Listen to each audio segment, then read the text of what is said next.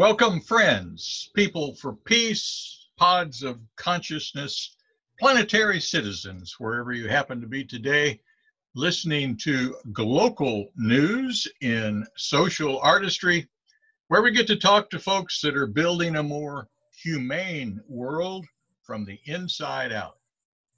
I'm your host, Dick Dalton, and my guest today is maybe someone quite familiar to many of you, Ed Hanson, who came to Columbia, in 1977? Hi, Ed.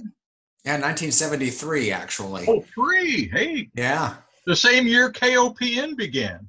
I think that's right, but I was not aware of KOPN when I was a freshman in college, so. Oh, why not? I wasn't aware of much of anything, I don't think. Yes, those were the days. Right on. Well, that's cool. 73, you went to Mizzou. What were you? I went to Mizzou, yeah. Went to Mizzou and finished in 4 years with a degree in music education, and then launched a teaching career for 1 year. And then, then I came back and did 2 years worth of master's work, and then went back into teaching again, and finished my teaching career in 2008. Did you happen to be there when Tom Mills was there? I was there when Tom was there, and he was one of the first people. I came in as an undecided major in the School of Arts and Science, and he pulled me aside because I was auditioning to see if I could get a spot in a studio for voice lessons. And he pulled me aside and he goes, "You need to be a music major." So that was the first person that had actually verbalized that to me. And Tom was a very special guy. Yes, I, as a freshman back in '62, became part of University Singers and had done a little workshop during the summer before that, in between high school and college. He had kids from all over the state, which sort of felt like an audition in a way. Yeah. So I had the pleasure of being with him for that year. I transferred to SMU after that, but yeah, wonderful man. Lots of people admired him so much. Yeah. Well, so you taught music in college or high school, or? Well, my first teaching job was down in Cuba, Missouri, and I taught there for 1 year, and I taught 4th grade through 12th grade general music and vocal music classes, and then came back to Columbia and did master's work at the university, and was a TA for the voice department, and taught voice lessons, and helped Harry Morrison with the opera workshop classes. Oh. And that was just a real joy for me, because Harry was not only an aficionado of opera, but he loved musical theater. And of course, that was my first love too. So the two of us worked very, very well together. Well, I think Harry and I and Kent Tolson, I don't know if you knew Kent. Oh yes, from Hickman. Well, Kent was my music teacher at Hickman, and was in musicals with him, and so 1 year, it might have been the next year, I don't recall, but they were doing, I think, the Pirates of Penzance or the Mikado, or one of those. One of the Gilbert and Sullivans. Yeah. I finished my master's in '80, but while I was still working on my master's, I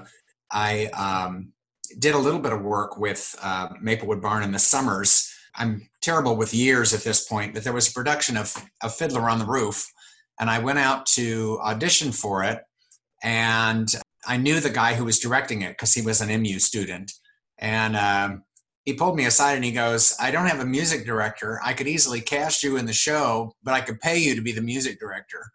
And so that was kind of the beginnings of my professional connection with Maplewood. And then a couple of years after that, I was invited to become their theater manager. The guy who had been running it as the business manager had left town, and so I did that for a good 9 or 10 years, and became known as Mr. Maplewood for that period of time. And we were sort of in our heyday at that point. We were producing a lot of musicals, and so not only was I running the theater, but I was either on stage performing in things, or I was conducting an orchestra off the set, and keeping myself very, very busy. We would produce 4 musicals a summer. So I sometimes I think back and I think to myself, just how crazy were you? But I think that's partially what drives you, is if you're so passionate about something that you can't get enough of it, and it just becomes a steady diet for you. I was taking my kids out when they were little to watch rehearsals and things, and they just ate it up. Mm-hmm. So it was definitely a family affair. I think Maplewood Barn must have evolved quite a bit. I was in Little Mary's Sunshine in 1970 or 71 when I was wondering what I was going to do with my life. And it seemed so rustic then. I mean, like it could, like the stage could almost fall through. Right. I'm sure it got better over the years. Is that? Well, and I saw early pictures, of Maplewood Barn before they even had a real stage. And they had like a boundary made with hay bales or something, where the audience sat on one side of the hay bales and then the performing area was on the other side. Well, I think we at least had a wood floor of some sort. Yeah. And of course, the loss of the beautiful old historic barn due to arson several years back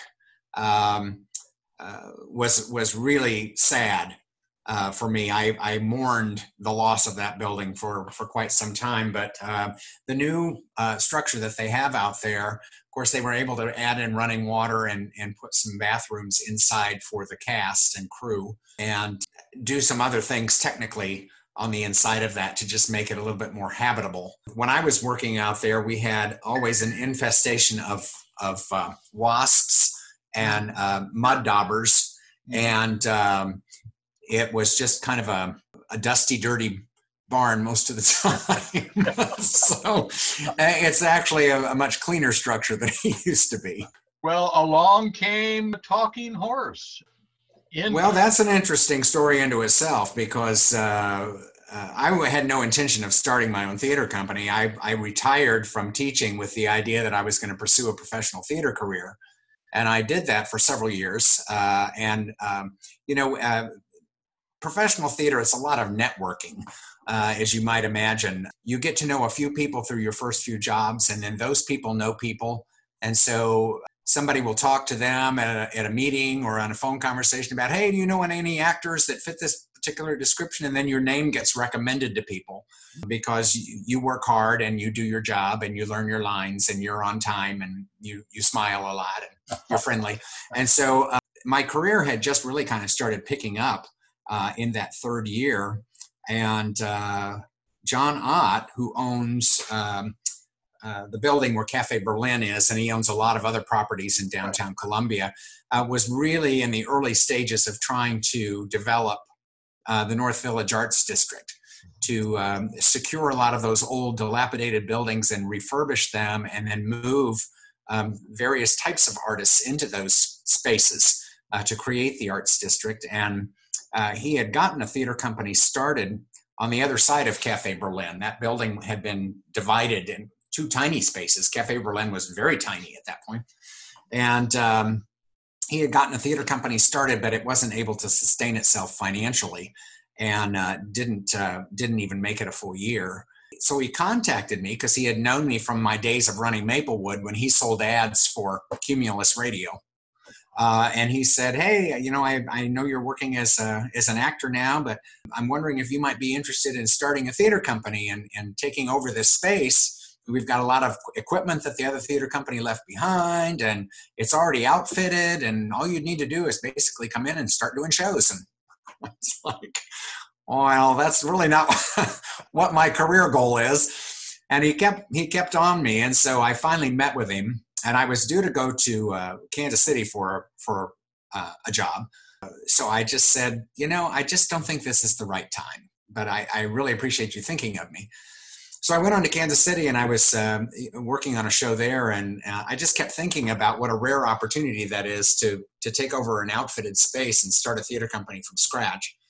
And of course, at that point, I had had enough experiences with theater companies to know what I really valued in really good theater companies and what things I should avoid in really bad theater companies. And so I kind of had an idea of how, if I had ever started a company, I wanted it to look like, what my vision for that company So toward the end of my time in Kansas City, I called him back and I said, is that space still available and are you still looking? And he said yes. And I said, well, I'm going to be wrapping things up here in Kansas City pretty soon. Would you like to meet again? And I'll take another look at the space. And so when I got back, I talked with him again, and I was due to leave to go to Pennsylvania for work in 2 weeks. And so I didn't have much time to make a decision. But I decided I would go ahead and bite and take the challenge. And so I started working on paperwork with him. And then I loaded up my car and I drove to Pennsylvania. And I worked there. And out of my hotel room, I started Talking Horse by making phone calls to prospective board members, contracting with a lawyer to help me navigate setting up a not-for-profit with the Secretary of State's office, finding an accountant who could help me to figure out how to set the company up financially. And then when I got back in December, we had a board meeting. We had our first auditions in January and put a show up in February. So Crazy Ed is still doing crazy things at that point, but that's how Talking Horse started. And of course, we didn't last at that space very long. We just outgrew it really quickly. And John offers us a space over on St. James Street where we still are. We moved over there in 2013. So we were at the original space next to Cafe Berlin for about a year and a half. Yes, I got to see shows at the St. James place. Right. And such a variety of shows that you helped create there. Well, what's kind of fun about working in a small space is re-envisioning what theater can be, because a lot of times people think of theater as, going to a great big auditorium and you have to have a gigantic stage with wings and fly space to fly, set pieces in and out. And you really don't have to do that as long as you have really good stories with really strong characters in them that have something important to say and give the audience something to continue to work through and process days after they've seen a show. I love that kind of theater. I mean, I enjoy just the pure entertainment theater too, but I really like and appreciate the depth of some pieces of theater and the impact that they can have, social impact, emotional impact on their audiences and so forth. So that's the kind of stuff that Talking Horse does a lot of. We occasionally delve into just something that's light and airy and fluffy, but not very often. Well, that to me is how you fit into building a more humane world from the inside out, is through the choices that you make in what gets performed at a place like Talking Horse. Right, and of course, Talking Horse it sort of filled a niche that was not being tended to by the theater companies in town, and developing a theater that is very intimate like that, where the actors are so close to the audience members, and you're doing scripts that are not going to be produced, in mass by lots of other theater companies. Mm-hmm. So I think that our audiences have come to appreciate at Talking Horse the fact that what we offer is unique to the Columbia theater community. Mm-hmm. Well, I'm down in Jeff City, and we have our scene one. Right. Our little, we call it black box, wherever right. We are, it's a black box theater. That reminds me kind of not quite the same space, but about the same size of audience, I think. Right. Oh. And Mark and Tracy Wegman have been just great supporters of Talking Horse, and we've helped them out quite a bit too. When they moved to their new space, they needed some different seating, and they needed a lot of black curtains. And we had surplus black curtains that we had not used when we moved to the new space that we had at Talking Horse. And so we made quite a few donations or very inexpensive sales to them so that they could make that move economically and quickly to their new space. And I've enjoyed going to some shows there with some friends and just seeing what they do down there. Yes, I've had the pleasure of being in the audience and being on stage both. It's a Yeah. great venue. Great venue. And again, they offer something to the Jefferson City patrons that nobody else does. So it's good to have your own little bit of business that you do that doesn't do crossover with everyone else. Well, another thing they do, and I don't know if you had the opportunity of Talking Horse, but they have a lot of local writers that are able to perform, direct, or even turn over the directing to somebody else of shows. Did you ever have local writers there at Talking? Actually, we have a new play series that we do in November called Starting Gate. And I think we've done it for either 5 or 6 years at this point. And Starting Gate, what we do is we solicit writing samples from local writers. At this point, it's still local. We've talked about maybe moving that to a regional or even a national competition eventually. But from those submissions, and this year we just got ours selected, but from those submissions, we choose 3 writers who will then write original work for the company to stage, and we give them a prompt. So this year's prompt is blessing, curse. We do an opposite every time. Oh. And last year it was win, lose. And so they are free to interpret that any way they want to, but they write 2 plays. One is supposed to reflect one piece of the dialectic, and then the other play reflects the other piece. So we'll see what they come up with, blessing and curse, this year. Interesting. But those are staged in November, and we workshop them. It's a little bit of a different process also, in that they start writing, and then in July we gather together and we invite the community to come in and sit in on the readings too. And we read through their first drafts, and we make suggestions to them. They can take them or leave them, but we make suggestions to them on how to make the play more cohesive. And then we come back again in September, and we do a second reading and see what they do. And then those shows are auditioned in October and put up in November. And we do 6 10-minute plays each night, for the entire weekend. So it's a weekend festival. It's fun. Well, and it encourages good writing, which is really important. We had short attention span theater. It's a fun, similar idea. And now Mark has sort of evolved to the Rough Writers group, and here people submit their writing, and they have almost weekly meetings where they can actually present the material and get critique and things like that. Right. So yeah, lots of interesting play that both groups are doing in that. Right.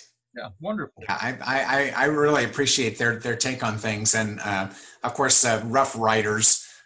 Mark seems to have a little obsession with Teddy Roosevelt. So. He does. Well, theater, that's bully. It's bully. Wonderful, wonderful. Well, I don't think I was aware of you until, you came down to Capital City Productions in what? Several years back, I did a straight play with them called Becky's New Car. And that was my first opportunity to work with the company. Okay. From there, Nate Sankpole had asked me to play one of the dads.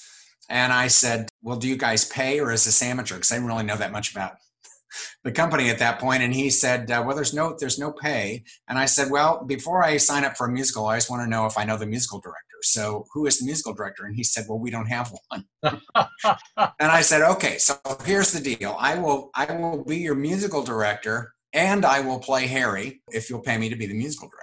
Oh. And so that's how I got involved with that show last summer.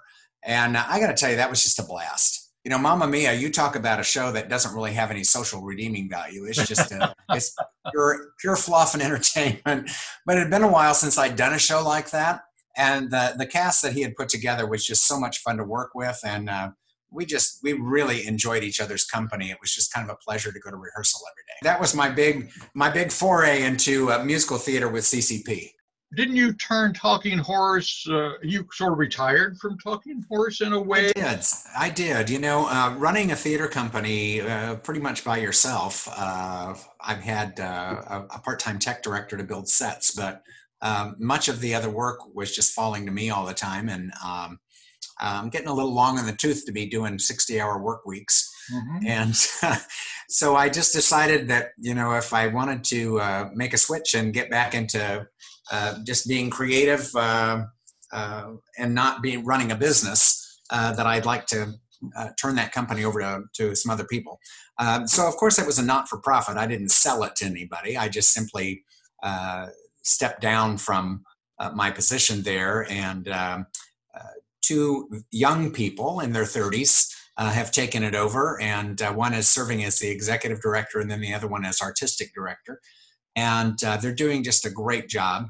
Of course, this pandemic has really kind of thrown us for a loop this year. So we opened our season, in February like we normally do, but our April show and our July show have both had to be canceled for this season just because we cannot audition, we cannot rehearse, and we cannot, in a black box theater, economically spread people out. You'd have maybe 5-10 patrons, in a small space. So we really can't operate as of yet. We're still holding out hope that perhaps the show in September will be able to run. So we'll have to see.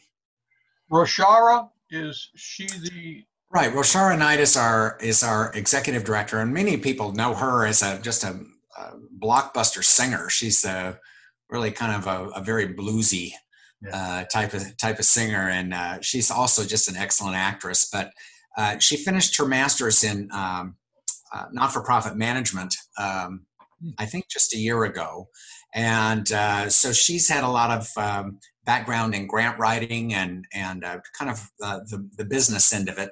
And then Adam Britsky is our artistic director. He's been on quite a few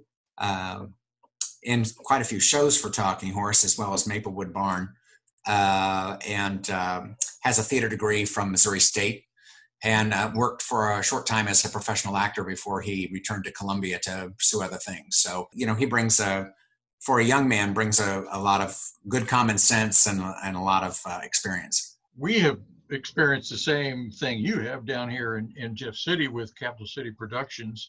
We sort of had in a sense, a double whammy. We lost our space at Scheichel's. Yes. The building got sold to Catholic Charities, and we needed to find another place, and we're only able to get into our new space just before January 1st of this year. And it was a big warehouse space on Wicker Lane. If you all in Jeff City know where IHOP is on Missouri Boulevard, or Freddy's Hamburgers, it's right down Wicker Lane, runs right between the two. And so we had this big warehouse that didn't have anything theater-wise in it. And so we started from scratch. And we couldn't do our first show there. That had to be done at a different space. And then the second show we couldn't do. We taped it and put it out where people could view it on their TVs. And the third show is going to open tomorrow night. And what is your role again? I'm directing and serving as musical director for Bonnie and Clyde, which we were not really thinking originally was going to be the first show in the new space. They got permission, I guess, from Jefferson City to not pack the place with patrons, but to spread people out far enough so that they're selling fewer tickets. But the leaders of the organization really felt like they needed to get the new space established and to get back on their feet. It's going to be just a wonderful, wonderful space. But it's been, like I said, just kind of a scramble. So we started rehearsals for Bonnie and Clyde way back in February because it was supposed to be a show that went up in April. Mm-hmm. And then halfway through our rehearsal process, everything shut down. And so we went on hiatus for a while. And so we got permission to start rehearsals again back on May 4th. But we've been rehearsing wearing face masks and being careful not to touch other people no embracing. If you know theater people, you know how hard that is not to give people a hug when you see them. So it's been learning a whole new list of social standards, to do these rehearsals. And of course, next week, when we go into Tech Week, the masks are coming off because we have to work without those. So everybody is feeling okay about that. We haven't had any illnesses or anything, and people are being really careful about associating broadly with lots of other people in the population, to lower our risks. We'll see, but the show is going to be fabulous. I'm so pleased with my cast, and the music is wonderful for this show. Frank Wildhorn as a Broadway theater composer who wrote this show, and it's just a beautiful show. We're doing it a la Talking Horse style in a little bit. It's done with projections and furniture pieces and props, but no giant set pieces at all. We have several scenes set in a jail, and they just carry on portable jail cells and unfold them and set up, and then they do the scene, and then they fold them up and they take them off. So we don't have a lot of big, wheeling carts and things like that. And I know, in the past with CCP shows at Scheichel's, sometimes the sets were, incredibly large and rather cumbersome, really, to kind of shift around. So we're doing it in a pared down version, and that was kind of my idea. I had watched the original Broadway show, a taping of that, and it's very similar to what they had done in New York. And I just thought, walls really are not needed. If you have these projections to just tell people where this next location is, let them use their imaginations, and let's keep the story moving. Let's not take 4 or 5 minutes to set up the next scene. Anyway, I'm real excited about it, and the cast is great, and we are right where we need to be at this point in rehearsals, that we'll be ready to welcome our audiences in on May 28th. Well, I'm happy to say that the bathrooms are close to being completed.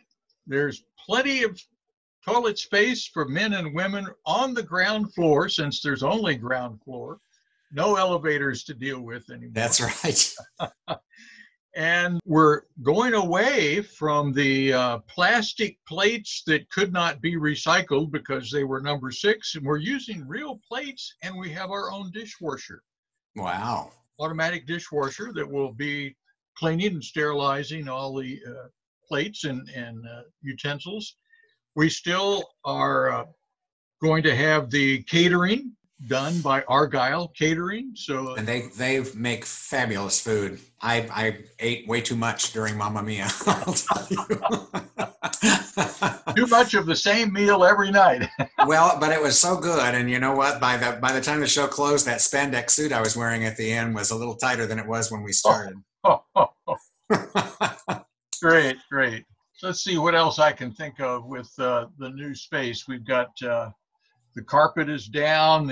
We had to completely build the stage. Well, I will tell you that the stage is huge, and there is some wing space on both sides now, but the way this has been designed is that there's a huge projection screen in the middle, and then 2 flanking masking screens on either side, so that entrances and exits can be made from lots of different areas on the stage area. There's also a possibility of, because they've got stairs that lead up to the stage, that you could pull some scenes right down into the audience. Now, we are not doing that just because we're trying to keep some distance, from our audience members. But the stairs will be, in the future, a great resource for our actors, because they'll be able to take scenes right out into the audience and make entrances and exits, behind the audience area. And creative use of that space is going to be limitless, really. It's a huge space, and like you said, I don't know how unique that is for the stairs, but there are stairs all around the front. What do they call that when a stage projects out into the audience a bit? A thrust. Yeah. Thrust stage, and stairs completely around the 3 sides of that thrust stage. So right. Lots of interesting options in that regard. Do you know anything about how people would get tickets to see? Well, the best way to do that is to visit their website, and they've set up the ticketing, I believe, so that you can actually choose your seat through the website and lock in where it is that you want to sit. They'll have, when you pull up the chart of seating, they'll have little X's on chairs that have already been sold. And I think they've got in this first, because they're spreading people out, they've got some seats that they are not selling just to keep the distance from people. So those great big tables that seat 8, unless a party of 8 calls in and says, we are willing to all sit together, we're fine doing that, they're going to only put 4 people at a table. When they visit the website, which is ccpjc.org, they can get all the information they want. If they prefer to call, they can just simply call the number that's there on the website. 573-681-9612. So Okay. one more time, 573-681-9612 is there on the front page of the website. And they would be happy, I'm sure, to talk with you and to help you figure out the best seating arrangement for you and your party. Right.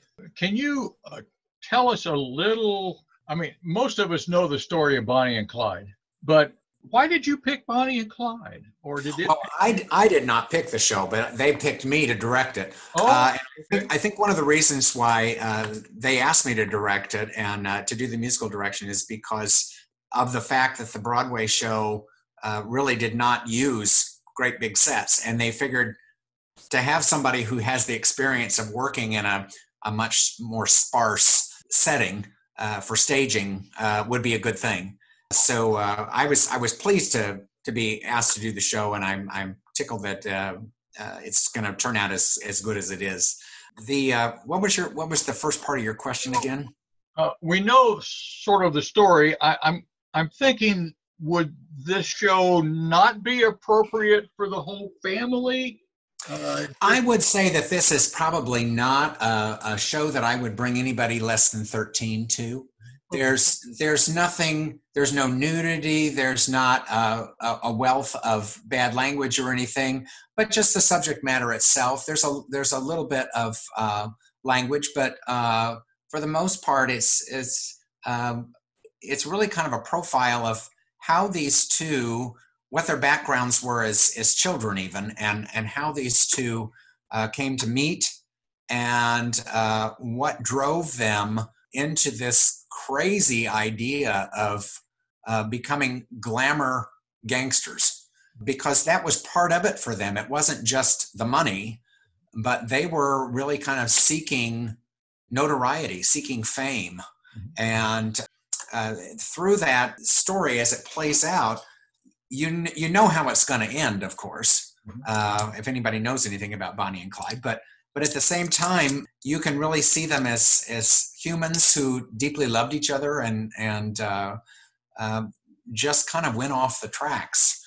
You know, they weren't following necessarily what society would expect them to do. And they were really hailed by many people in the press as being heroes, because this was right after the Depression. And people were saying, look at these folks. They've figured out a way to make this work for themselves. And they're exciting, and they're good looking, and they're dynamic, and they almost became cult figures through the press. And she was also a writer. She wrote poetry, and so she was sending off her poems while they were on the run. She was sending off her poems, and they were being published in newspapers. I didn't know that. So yeah, I mean, it's just kind of this crazy thing of embracing two people who really should have been vilified by the public, and yet they were being hailed as cult heroes. So I think that's the really interesting twist on the whole story. Somehow a church gets involved in this. I don't know from the original story what religion plays in this, but I know you got a preacher and you've got scenes. Anyway, I saw some of the Broadway on YouTube. Right. The character of Blanche Barrow, who is Clyde's sister-in-law, She's married to Clyde's brother, Buck. And she is kind of a God-fearing woman. And she convinces Buck early on in the story to, because Buck and Clyde have escaped from jail. And she convinces him to go back to jail, surrender, go back to jail, finish a sentence so he can start clean and then, get himself a job. And so she's arranged for Buck to be baptized and then taken directly off to jail after he's baptized. Now, the character of the preacher, and that is one of the most difficult roles in the whole show. Just vocally, it's really demanding. Frank Wildhorn, the composer of this show, is very good friends with a very dynamic actor-singer that's in New York. And I cannot remember this guy's name right now for the life of me. But I think he wanted to have his friend do this show, and he wrote the preacher role specifically for his friend. And we are so lucky because a man named Kelly Tannehill, who's a resident of Jefferson City, has not done any stage work for a while, but got wind of this show and came to auditions and just blew me out of the ballpark with his audition. And he is, in many ways, sort of the sanity or the glue that holds the story together. He appears at various times in the story and almost serves as a narrator at times for the story. And I love the character, and I love what Kelly's doing with him. So we're really lucky. Oh, that's exciting to hear. Yeah. It'll be in a way a new face for audiences to experience and appreciate, which is awesome. I think there'll be several new faces. There are several CCP regulars in this show too. Alex Armstrong is playing Clyde, for example. But you'll recognize quite a few new faces in there too. And we're doing this with a relatively small cast for a musical. I think there are 23 in the cast, and that was partially me also wanting to give everybody multiple things to do. And so several of our actors are in several scenes playing different characters every time. Just always kind of fun. And Bonnie is Taylor Beamer. She teaches, I think, middle school down in Jefferson City, and then she lives in Columbia. And I think she's done a couple of supporting roles, but this is her first chance to really step up and have a major role.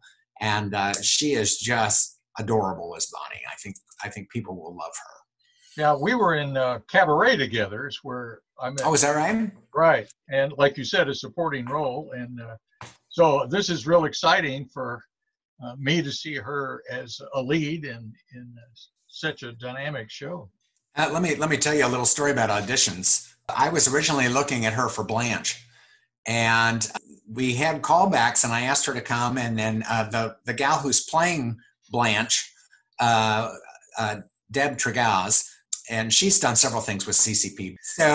So anyway, I had them read, but I had Deborah just read the Bonnie part for me so that I could hear Taylor read Blanche again. And when they finished, I don't know what struck me, but all of a sudden I said, just switch parts and let me hear you read the other way. And everything clicked. And I thought, oh my God, why was I not seeing Taylor as Bonnie, as a possibility for Bonnie before? And of course, Deborah was just terrific as Blanche. So Deborah was one of those actresses. I read her probably for 5 or 6 different parts, and I could have cast her in any of them. She is a very flexible actress, has the ability to sort of morph from one character to the next quickly. But those two work really well together, and the scenes that they have together are pretty magical. Wonderful. Yeah. I'm so glad to hear that little story about the audition. Those are fun to know, those little tidbits of the behind the scenes. Well, there is no magical formula, for casting a show. It's all gut instinct. And so when I switched those roles and had them read that way, I just was like, that's what I'm looking for. Good thing I listened to my inner voice and switched them on the roles there. Wonderful. So let's tell the audience listening today, the show starts tomorrow, That's correct. Thursday, that will be Thursday, May the 28th. 28th. And we're running Thursday, Friday, Saturday for 2 weeks. So we'll run the 28th through the 30th, and then again June 4th through the 6th. And the Saturday shows, there are two. There's a matinee on Saturday plus an evening show. And so if the patrons don't like to drive at night, or if they're just saying, well, I've never been to Wicker before, it'd be nice if I could go in the daytime and find it easily. It's right off of Missouri Boulevard, but if you know where the Verizon building is, that's my landmark as I'm driving down Missouri Boulevard. To find Wicker, I just look for the Verizon store on the same side of the street. But I would encourage folks to check it out as a matinee, just so they can kind of see the surroundings and find their way easily to the building for the first time. Right, and it's the same food. Argyle's is the same venue, menu, everything on matinee as well as each of the 3 evenings. So. It is. Yeah, very good, very good. And that was ccpjc.org. Right. I wanted to check it out. And it's a lot of letters, isn't it? And no vowels at all. Except for the O. ccpjc.org. Yeah. Yes. Well, that's good. Repetition is always good. I know how to tag. Well, I can imagine, Ed, that since this particular project is, we might say, already in the bag, right? You have something else cooking. Well, it's kind of interesting because I am looking to move from Columbia. And so what's looming for me later in the summer, I'm hoping, is that somebody buys my house. I'm going to move over to Atchison, Kansas, of all places, and use that as sort of a hub for myself. And I'm going to try to get back more into doing a little bit of traveling with acting. And I'm just ready for a new place to be. I've been in one place for 40 years, and so I'm ready and looking for some new adventures. Atchison is fairly close to Kansas City, and I'll be able to check out some of the professional theater there, and also to get to the airport. It's only 30 minutes, and so if I start doing any regional theater around the country, I can easily get in and out. So that's my plan for right now. So I was supposed to actually be in Spain right now. I had a trip to Spain planned for right after I finished Bonnie and Clyde, and so sometimes things don't work out the way they're supposed to, do they? So we'll see. We'll see. Come by my house. You mean come B-U-Y, your house? Yeah. Oh my. Well, hopefully your dog won't run away again before. Well, he's an internet celebrity at this point. He's done it twice. Yeah. And the whole world looks for him, and then he's discovered 4 or 5 days later. He's at daycare right now, so I'm getting ready to go and pick him up in a few minutes. But he's a very social animal, but he sometimes gets these little thoughts in his head that he needs to have an adventure, and he'll take off on us. So we have to keep an extra close eye on him. One thing I didn't mention to the folks, or have you mentioned, but I think just before this Zoom call, you were taping a church service. Right. I'm the director of music at Calvary Episcopal Church, and of course we had to suspend all of our services just like all other churches did. And it's been kind of an interesting adventure. I didn't even know. Well, I was also teaching at Stevens, so we finished our semester. I was doing their concert choir for them, so we had to finish the semester on Zoom. I had never even heard of Zoom until the beginning of March, and now I live on Zoom, it seems like. But we did our church service on Zoom. We've been doing those since right before Palm Sunday, I guess, and all the way through the Easter season.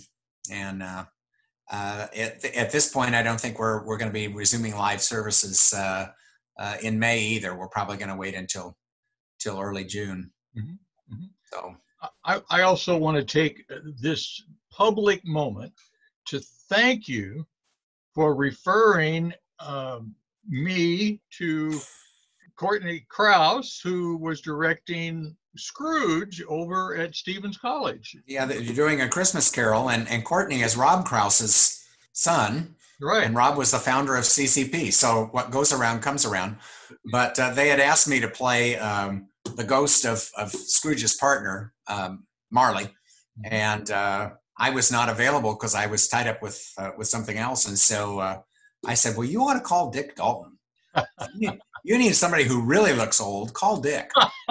There you go. And I'm glad that all worked out. I was directing a show for Talking Horse at that time, and I just I couldn't split my time up like that. So sure. I was glad you were able to do it. Well, it was my pleasure, and I do appreciate it muchly. As I appreciate you being on the show today. It was great. I really enjoyed visiting with you. And we look forward to Bonnie and Clyde, the musical, down at CCP, Capital City Productions in Jefferson City tomorrow through Saturday and the following weekend. So yes. And just a quick shout out from myself. My closing day, June 6th, at Bonnie and Clyde, is also my 65th birthday. Oh. So I'm ready for Medicare and for a slower pace of life. Well, we will welcome you to the fold. There you go. Once again, Ed Hanson, thank you. And listeners, remember, wherever you are, that is your world. Please leave your world cleaner, more peaceful, more loving than you found it. Because if it is to be, it is up to us. Take care and talk to you soon.